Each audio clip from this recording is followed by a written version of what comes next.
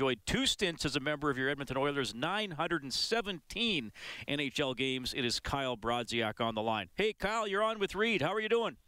Good, thanks. How are you guys doing? Well, I'm doing very well. It's nice to talk to you. Kind of got to briefly get to know you during the 18-19 season, and I always appreciated your interviews and your insights. So I'm happy to have you on the show. How's life treating you? I mean, you had to step away from the game because of an injury, a big part of that. How are you doing? Doing good. Doing really good. Yeah, thanks for asking. Just, kind of for the last little while, been hanging out at home. Haven't ventured into anything else yet, so I'm just trying to enjoy my time at home. As as everyone knows, there's a lot of travel in the NHL season, so I didn't get to spend as much time at home as I wanted, but definitely taking advantage of it now.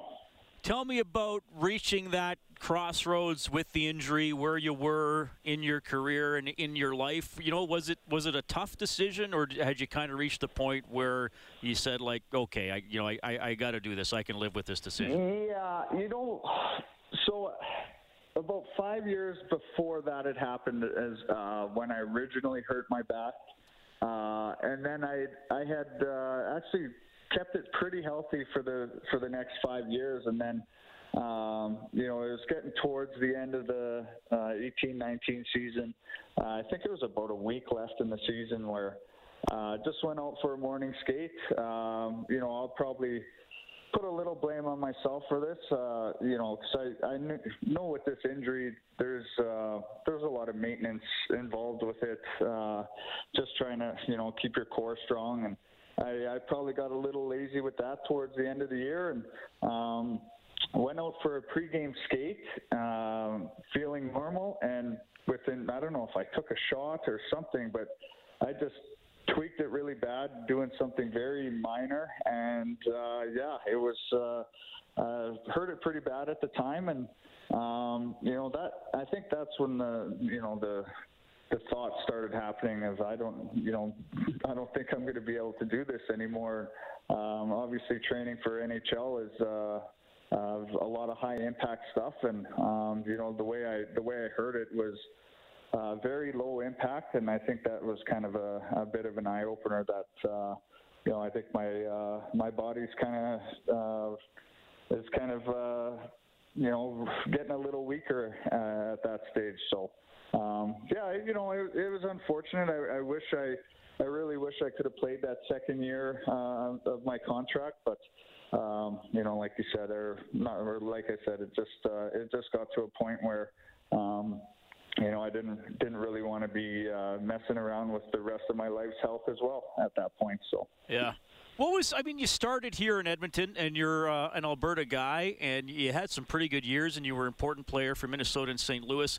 What was it like coming back to Edmonton, to Alberta, for that final season? I know, the team success, unfortunately, didn't gel, and there were some changes, but how'd you like that year? I really liked it. I really liked the group of guys. I think they have a really good group of guys. The dressing room is, it was fun to be a part of. Obviously, when I did sign, I had quite a bit higher ambitions and higher. I thought things were going to go, a lot better. But saying that, I don't regret anything. To have the opportunity to wind your career down and in your hometown is definitely, it definitely was a dream come true. And obviously a few things could have went better, but what do you do? It is what it is, and you accept what it is and you move on. So I did enjoy it, though. I really liked being back, getting a chance to play back home, and meeting a lot of the guys, and I enjoyed that dressing room a lot. Kyle Brodziak joining us. Oilers and Canucks coming up at 7. I don't know your draft story. 214th in 2003. Where were you when you got picked? How'd you find out? I was fishing with a few buddies at Bork Lake. It's kind of, I want to say north of Bonnyville. I can't remember exactly where it is, to be honest, but I was a few of us went up went up fishing for a weekend. I really didn't know if I was going to get drafted or not. It was a seventh, a late round pick. So, and it was my second year of eligibility. So I didn't really know. So I figured, I was a young kid at the time. I figured it was a good idea to go fishing with my buddies, and I didn't end up finding out till Sunday, the day after I got drafted. Once I got back into cell phone reception is when I found out. Oh, jeez. You're out of cell phone reception. Yeah. We got out to the lake, and there was no reception on the phones at all. So it was, I knew if I got drafted, then I'm sure it wasn't the greatest first impression where they couldn't get a hold of me for 24 hours after they drafted me. But that's what I was doing at the time. What was it like for you going into camps? I mean, look, the Oilers have had some first overall picks, high picks where everybody's paying attention to them in camp, and it's expected they're going to be on the team. What was it like for you trying to earn a spot on the roster? I mean, it was. I think before I had actually made the team, I want to say I had probably at least that would have been at least my third or fourth camp. But the first couple early on, you go into it. There's not a whole lot of pressure. I would say there's probably more pressure on the the high draft picks than there was me. So I just remember going in trying to just play my best. I don't think the first few camps I probably didn't leave much of an impression. And then I think once what was it? It was my second year pro when I was playing with Iowa. It was when I got my first taste of NHL action. I got called up because the Oilers were dealing with a few injuries. I played 10 games that year, and then the next year, I guess you kind of get your feet wet a little bit, and you start thinking, okay, maybe I do have a chance to eventually crack the lineup full time. And I know going into Wilkes-Barre as my third year pro, that I knew I had to have a good year to kind of stay on the map, or even get myself more on the map, because every year there's new draft picks coming in, new guys that are going to get some opportunity as well. And thankfully I had a good year that year in Wilkes-Barre, and then followed it up with a really good camp the following year, and ended up making the team. Yeah. Kyle Brodziak joining us tonight on the Face-Off Show. So the season started last night. Of course, strange circumstances, months without playing, 56-game season, no fans. 5-3. Rob and I broke it down after the game. We thought pretty sloppy, maybe too many self-inflicted wounds for the Oilers. What was your impression? Yeah, I thought the first two periods it was fairly even hockey. Like you said, it's not the cleanest hockey right now. The camp was I don't know how long was it, 10 days long, if that. Yeah. So it's tough. You're watching. It's tough to keep that in perspective, where they haven't really, had a whole lot of time to get the wheels turning. But I thought the first two periods were fairly even.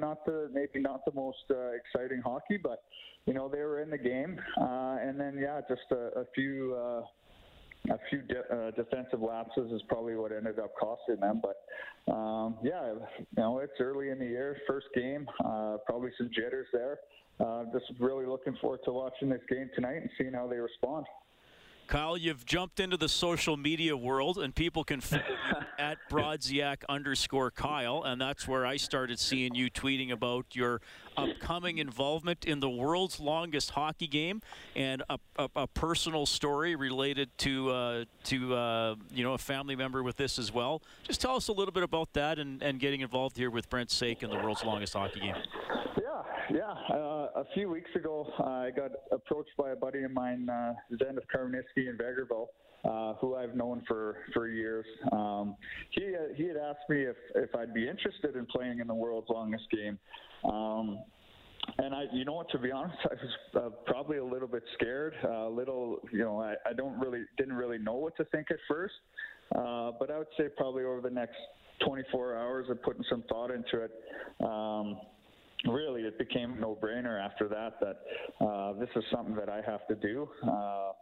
It's for a great cause. I just don't think I could have passed up on an opportunity. And now, as we're a few weeks later, I'm sitting here thinking, I'm very grateful that they gave me the opportunity to do this, and I'm just really looking forward to it. I know there's going to be some challenges. I've heard stories about how difficult it is, and it's something that I think it's going to be an experience of a lifetime, and I really can't wait to get it going. You're going to be in the best shape of your life after that game. No kidding. I know. I got to start bulking up. I think guys are going to wither away. You're, skating for basically 12 hours every single day for 12 days straight. That's it's going to be quite a workout. That's coming up February 4th to 15th. So good for you, you getting involved in that. And again, of course, you got worldslongesthockey.ca. Easy for people to check it out. Follow you on Twitter. Everybody knows Brent, of course. Yeah. I'm really happy that you do it. And I hate to tell you this, Kyle. I've been known to ask guys to come on my show after shifts in the world's longest hockey game. So. Oh yeah. Yeah, that sounds good. I'll definitely jump on if you need. Well, I'm glad you jumped on tonight. I really appreciate it. Oilers fans are happy to hear from you, and glad you're feeling well. It sounds like you're doing well in life, and you had a great career, but you're on. It sounds like you're happily on to the next chapter. So good for you, and definitely we'll keep in touch throughout the season, Kyle. Thank you so much. Sounds good. Thanks for having me, you guys. That is Kyle Brodziak tonight on the City Ford Faceoff Show, getting involved in the world's longest hockey game.